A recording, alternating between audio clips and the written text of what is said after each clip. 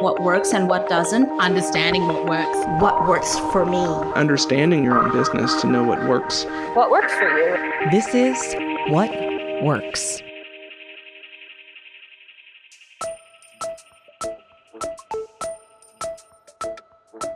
What happens when time really is money? Not just that we're trading hours for dollars, but when we start to see each minute of the day as an asset that could be sold to the highest bidder. I'm Tara McMullen, and this is What Works, the show that explores navigating the 21st century economy with your humanity intact. In May 2021, a new app was doing the PR rounds. It's called New, and it was dreamed up by Courtney Smith. Yeah, so New is essentially a decision-making platform that lets you vote to control the outcomes of other people's lives. So it's a very intimate and interactive experience for pretty much everyone involved. You purchase a level of voting power in someone's life. You pick whoever you want, and you vote on what it is they need help with, and you get rewarded by watching them live out what gets the highest number of votes. And the more votes that you purchase for a specific person is the higher the chance of your choice coming to life. So there's like this extremely high level of trust almost between the user and the person who's paid to engage with them. It billed itself as, quote, a human stock market where you buy shares in the lives of real people in order to control their decisions and watch the outcome. The idea is that a user posts a poll like, should I quit my job? And then their followers can pay for the chance to vote. Here's what the BBC website had to say about the app. For many of us, that sounds a bit ominous, but the reality is actually far less alarming. New is aimed at what it calls creators: writers, painters, musicians, fashion designers, bloggers, etc. It's designed as a way for them to connect far more closely with their fans or followers than on social media services, and importantly, monetize that connection. So I'm not entirely sure how that makes it sound less ominous. I find the whole premise stomach-churning. And the phrase human stock market should never be used as a way to describe your product. As best I can tell, the app hasn't taken off. The website today says that they're building a new and better New. But this app and its premise feels like the natural extension of so much of what's happening around our time and money right now. I think there's a vague sense something is very off about the ways that the new economy is being sold to us. Yet there are so many problems with the old economy that we continue to hurl ourselves toward the new. It's part survival, part rose-colored glasses, part forgetting that history repeats itself, even when the operating system is different. Today, a story in 3 acts. I've always wanted to say that. It's a story about how the old economy is creating a not-so-new economy, and why we need to think carefully about speculation, financialization, and liquidation if we want to create something truly revolutionary. Act 1. Speculation. I bought a house in 2015 when I moved back to Pennsylvania. I did it out of necessity. I had never really been interested in owning a home, but there was nothing for rent that met our needs, and the places that came close would have cost twice as much as what I estimated a mortgage payment would be. Now in 2022, thanks to the national housing shortage, the value of my house has gone up by about a third. I have a lot more equity in the house than I did before.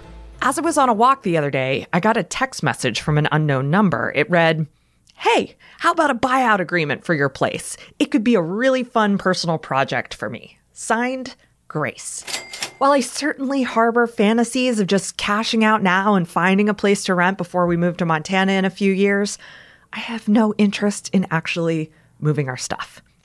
Now, it turns out Grace is from a company that specializes in these kinds of real estate buyouts. They make selling real estate fast, often when someone needs to get out. But what's with the proactive pitch? Speculation. As I said, my house is now worth a third more than it was in 2015. While there's always potential for a crash or even just a dip in the market, there's also the potential that that growth will continue. Or that with some renovation, the house could actually be worth even more in today's market. If I were in the real estate business, I'd speculate on my house too. Grace is speculating that if she buys out our house, probably just a bit under market value, that she can make a tidy profit on it in the near future. Now, speculation, of course, is nothing new. People have been making bets on the ownership of all sorts of assets for a long time. When venture capitalists funnel millions of dollars into startups, they're betting on the success of that business in time. When a production studio buys the rights to a novel, it's betting that they can turn that book into a blockbuster film.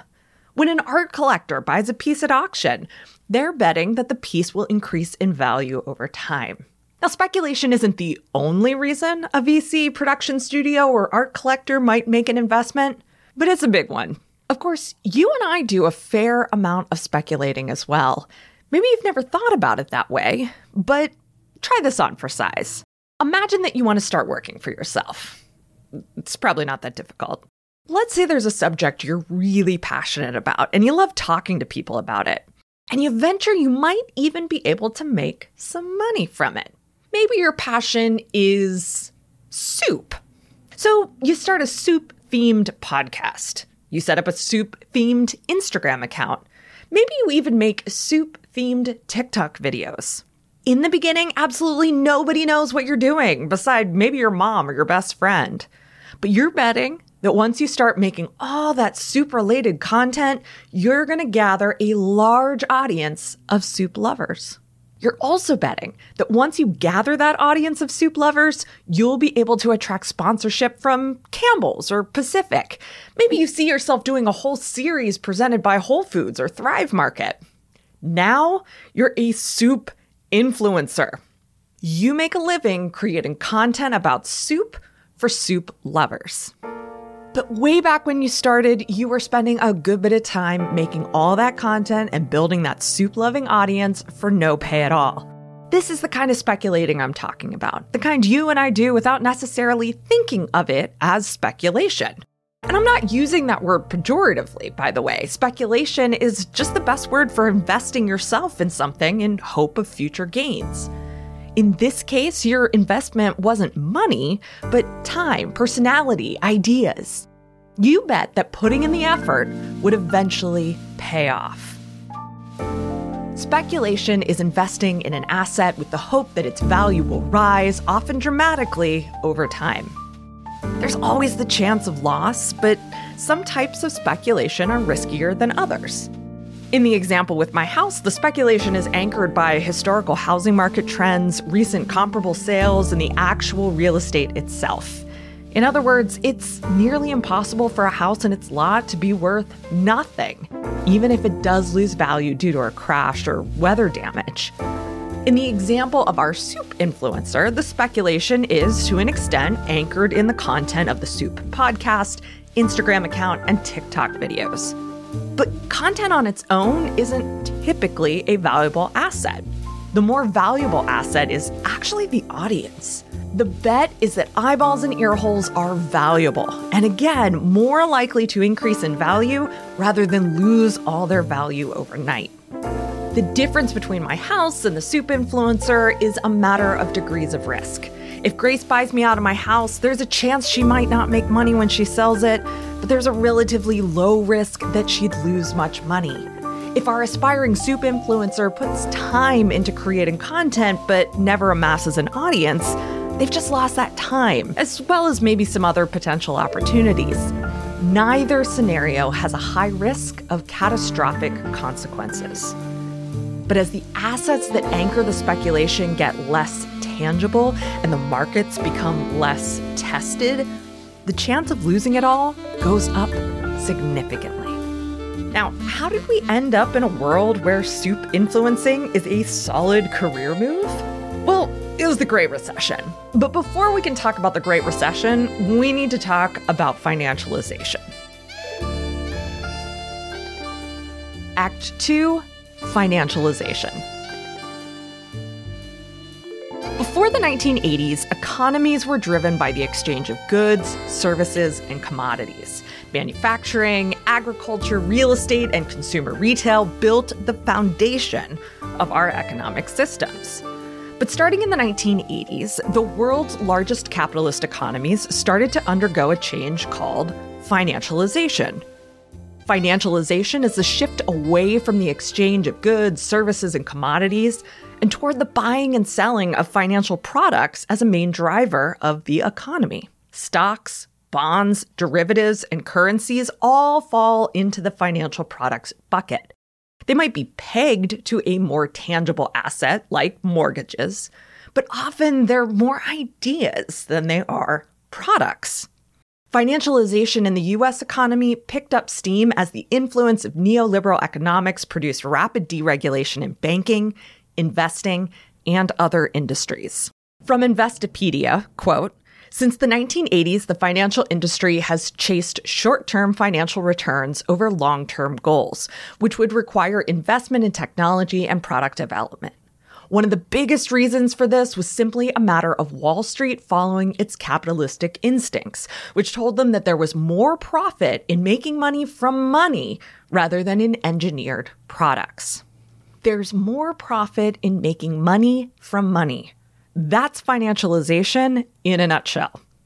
The U.S. financial sector makes up a whopping 22% of total GDP. That's a lot of making money from money.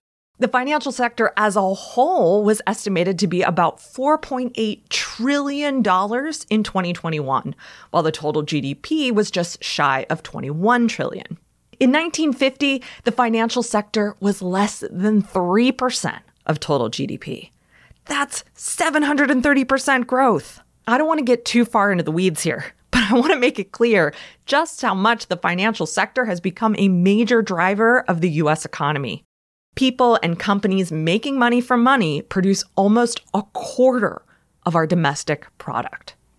Financialization has become such an influence on the U.S. economy that it's increasingly the lens through which we see all money-making opportunities. It's why we estimate the return on investment of college degrees, why we're told to act like entrepreneurs even when working for larger companies, and why we're responsible for our own retirement funds now. Let's go back to our soup influencer. By the way, if you're a soup influencer listening to this podcast, please reach out. I want to hear all about it. The soup influencer creates soup-related content. This we've already established. It seems like the content is the product, right? After all, we talk about valuable content all the time. But most likely, no one is paying for the content itself. The content represents value, but it's not valuable in real terms. So the soup influencer, in addition to a few choice sponsorships, starts a Patreon. Now soup lovers can support the continuation of soup-related content directly. But the soup patrons are still not paying for content. They're paying to guarantee the creation of more soup-related content. The value of soup content futures is unlikely to change much, but it's not a bad market to play in for our soup influencer. The more people who are willing to invest in the belief that there will be more soup content, the more money our soup influencer makes. If our soup influencer stops making content or starts creating content about, say, pudding, patrons will cancel their subscriptions. There isn't a ton of risk on either side of the equation, but neither is there much leverage. The sponsors, on the other hand, are playing with a bit more risk and a bit more leverage. Unlike the soup-themed content, which has nominal value at best, the soup-loving audience represents a unit of attention to invest in. There's more opportunity to speculate on the value of that attention because there's more leverage, more potential upside. A sponsor is going to look at the soup-loving audience and weigh whether they think they can create more upside with the attention of that audience than it costs for them to invest in that attention. It's this bet on potential value that leads us to the financialization part. The savvy soup influencer can package up the attention of their audience in a variety of ways. The audience is not a single asset to be sold. It's an asset that the influencer can use for leverage. they can sell off ad spots on their Soup podcast, create sponsored Soup content on Instagram, or make a sponsored Soup TikTok. What's more, all that Soup-loving attention can be packaged and repackaged in different ways for different sponsors, or even sold through an agent or advertising collective. Think of these packages as attention-backed derivatives. No attention, no value. Now, this isn't exactly how real assets turn into financial products, of course, but hopefully it gives you an idea of how ephemeral the value of a financial product can be, as well as how creative repackaging creates the biggest opportunities to cash in. What both our Soup influencer example and the financialization of the economy writ large have in common is that they generate wealth based on perceived and potential value rather than static material value. All right, we need to talk a little more about this creative repackaging as a means for selling off potential value. It's the creative repackaging that was at the center of the biggest financial catastrophe since the Great Depression. In The Big Short, Michael Lewis details how it all went down.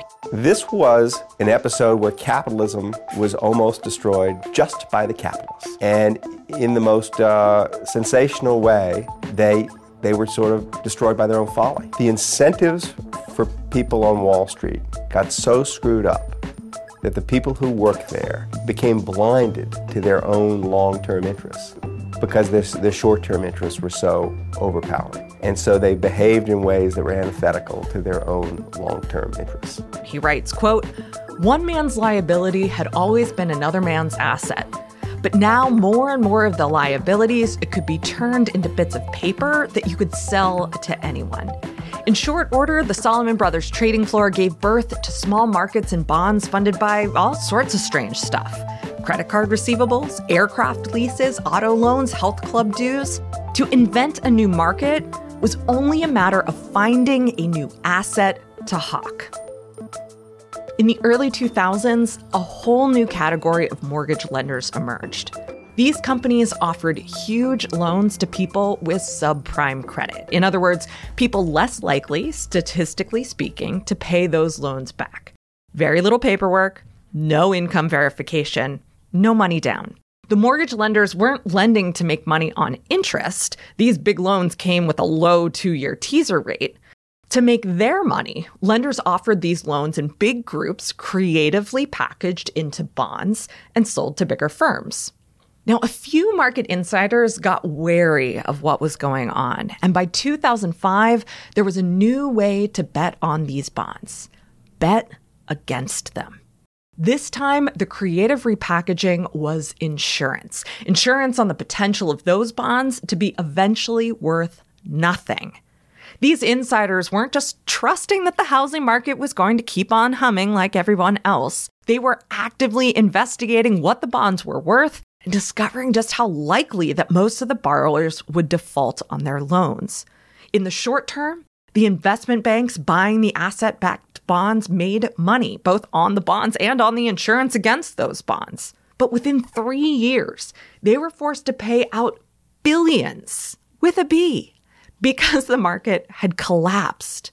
Speculation on housing and subprime borrowers, plus the creative repackaging that over-leveraged investors, revealed just how valueless a large portion of the economy really was.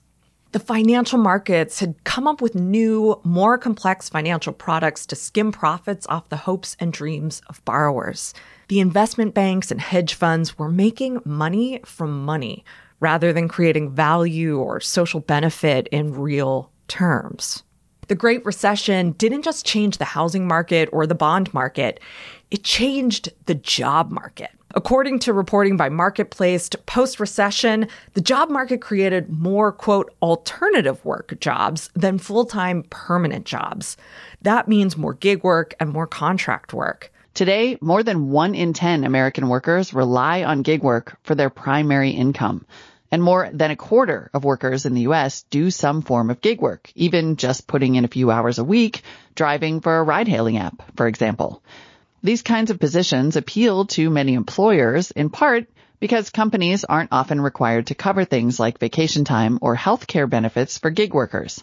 Yep, gig work is a big money saver for companies. To make matters worse, entry-level salaries for college graduates haven't budged since 2005, and the average hourly wage today has the equivalent purchasing power to the average hourly wage in 1978. The average U.S. worker is just plain stuck and has been for decades. So it's no wonder that today we're seeing income opportunities start to take a shape that's eerily similar to financialization. YouTubers, TikTokers, and Instagram influencers make millions off their audiences. They score brand deals, benefit from revenue shares, and offer custom videos to followers willing to pay up. And more power to them.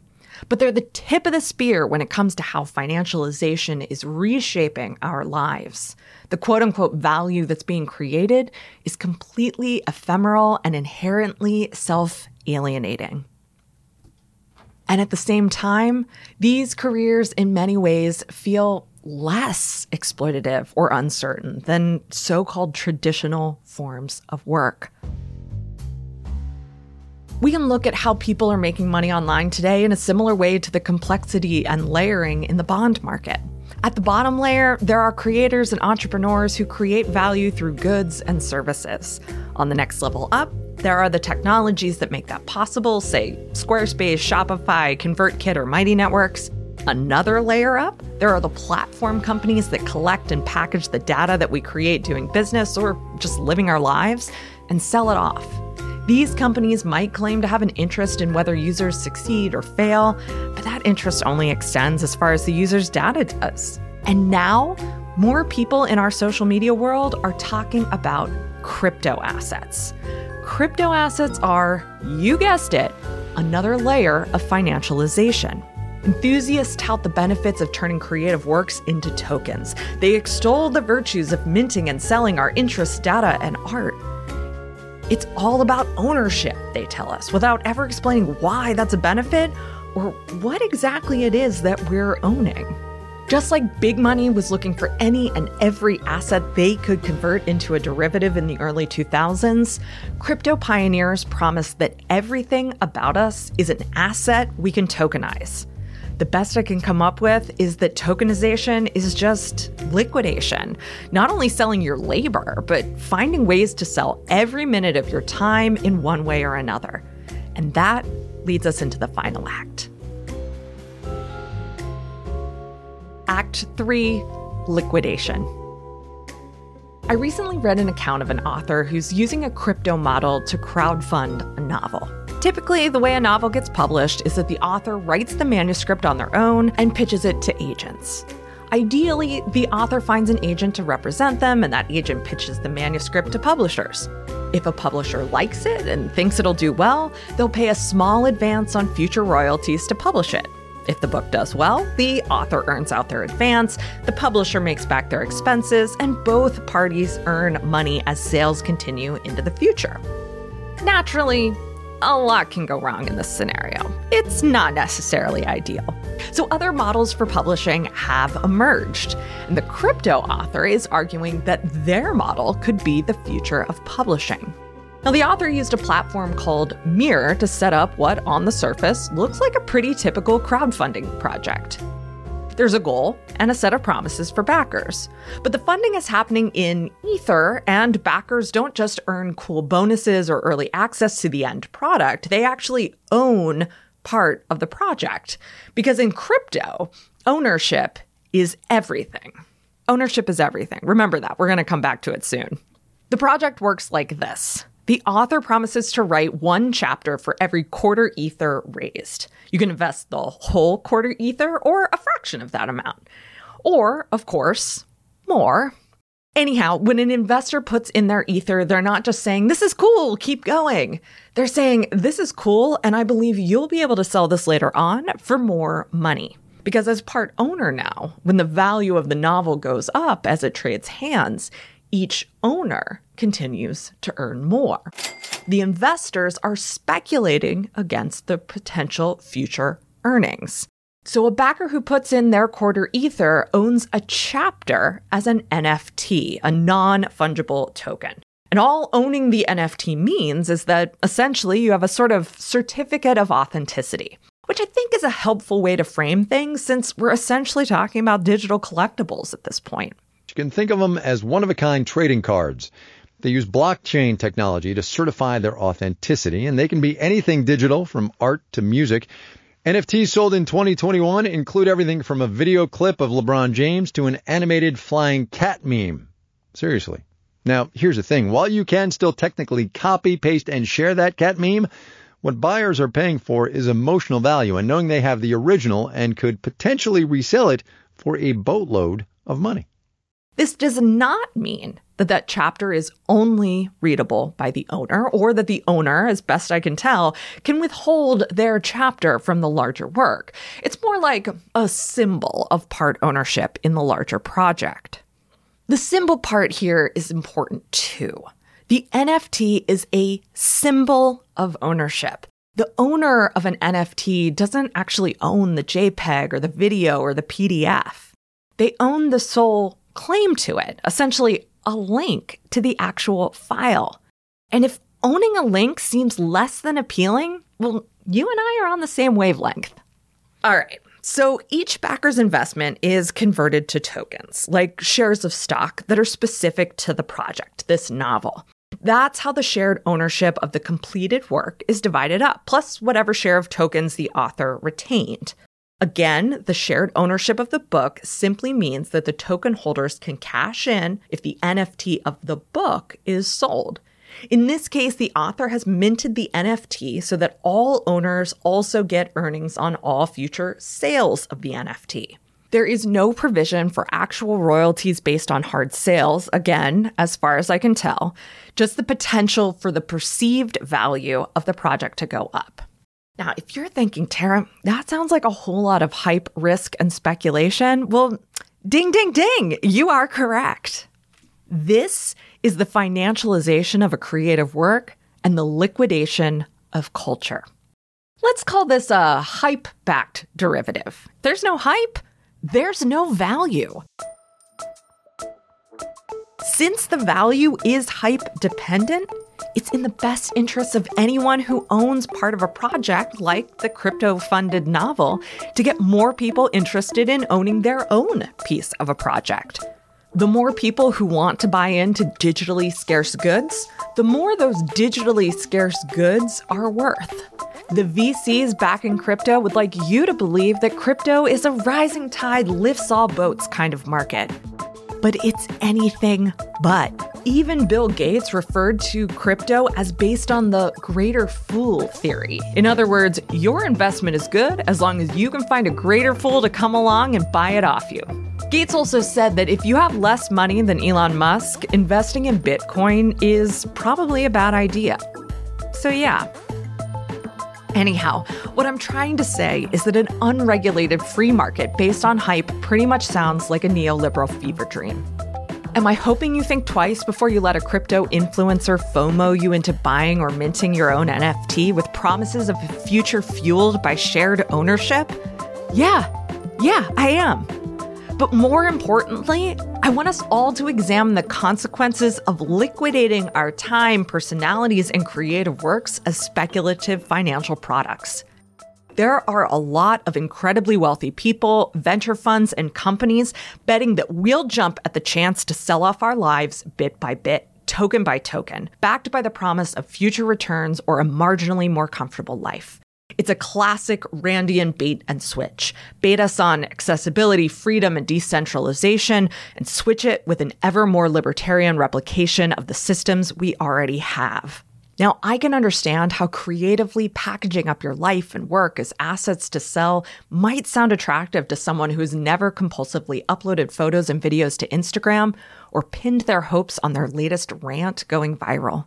The potential upside for turning your life into cash seems hard to beat, but the reality is bleak.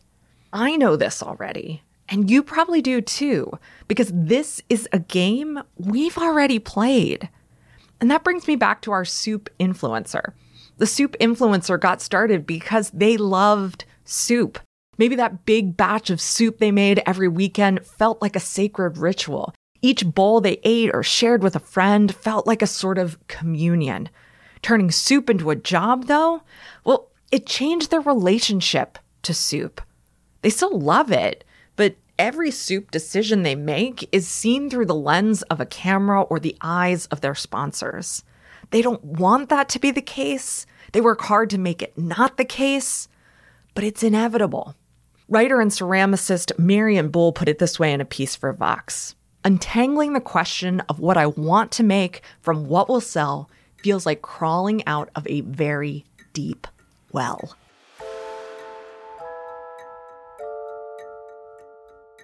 Turning what you love into work changes your relationship to what you love. Further, we also know that it's never just about the surface value of what we love. Our soup influencer isn't selling their soup content. They're selling soup lovers' attention that the influencer earns with their personality as well as their content. The same audience most likely wouldn't show up for a generic website all about soup. They show up because they connect with someone else's love of soup. And that means that not only has the soup influencer's relationship to soup changed because it's been commercialized, their relationship to their self has changed because it's been commercialized.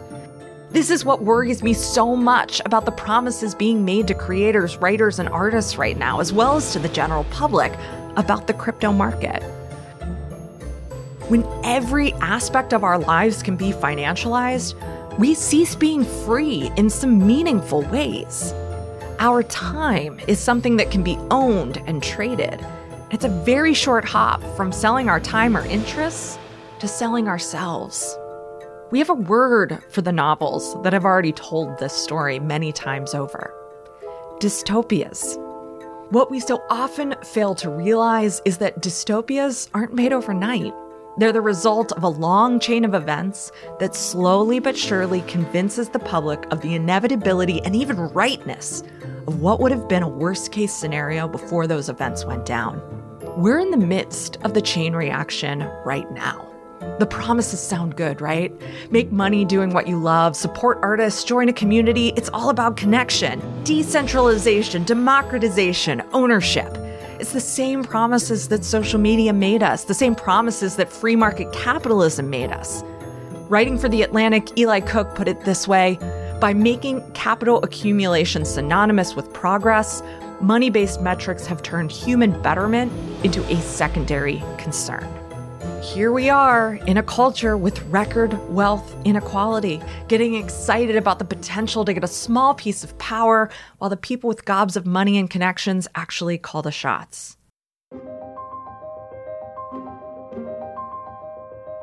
History repeats itself, but the next act is not inevitable. There are other ways forward, but to make them possible, we have to dream them up. And to dream them up, we need to stop just trying to get by with the systems we have and start creating new systems. It might feel futile at first, like the actions of a single small business owner might not make a difference, but the ripple effects are transformative. The best time to start was yesterday. The second best time is today. As always, thanks for listening. The essay version of this episode is out on Thursday at explorewhatworks.com, or get it delivered to you each week by subscribing to What Works Weekly at explorewhatworks.com/weekly. You can find links to the resources I mentioned in the show notes. If this episode got you thinking differently, I would so appreciate if you shared it with a friend. The more people we can get to think differently about entrepreneurship, or even being an entrepreneur at heart, the more we can instigate change in the systems that just aren't working. So, thank you in advance. What Works is produced by Yellow House Media. Our production coordinator is Lou Blazer. Our production assistant is Emily Kilduff. This episode was edited by me, Tara McMullen, and Marty Seafeld. Our executive producer is Sean McMullen.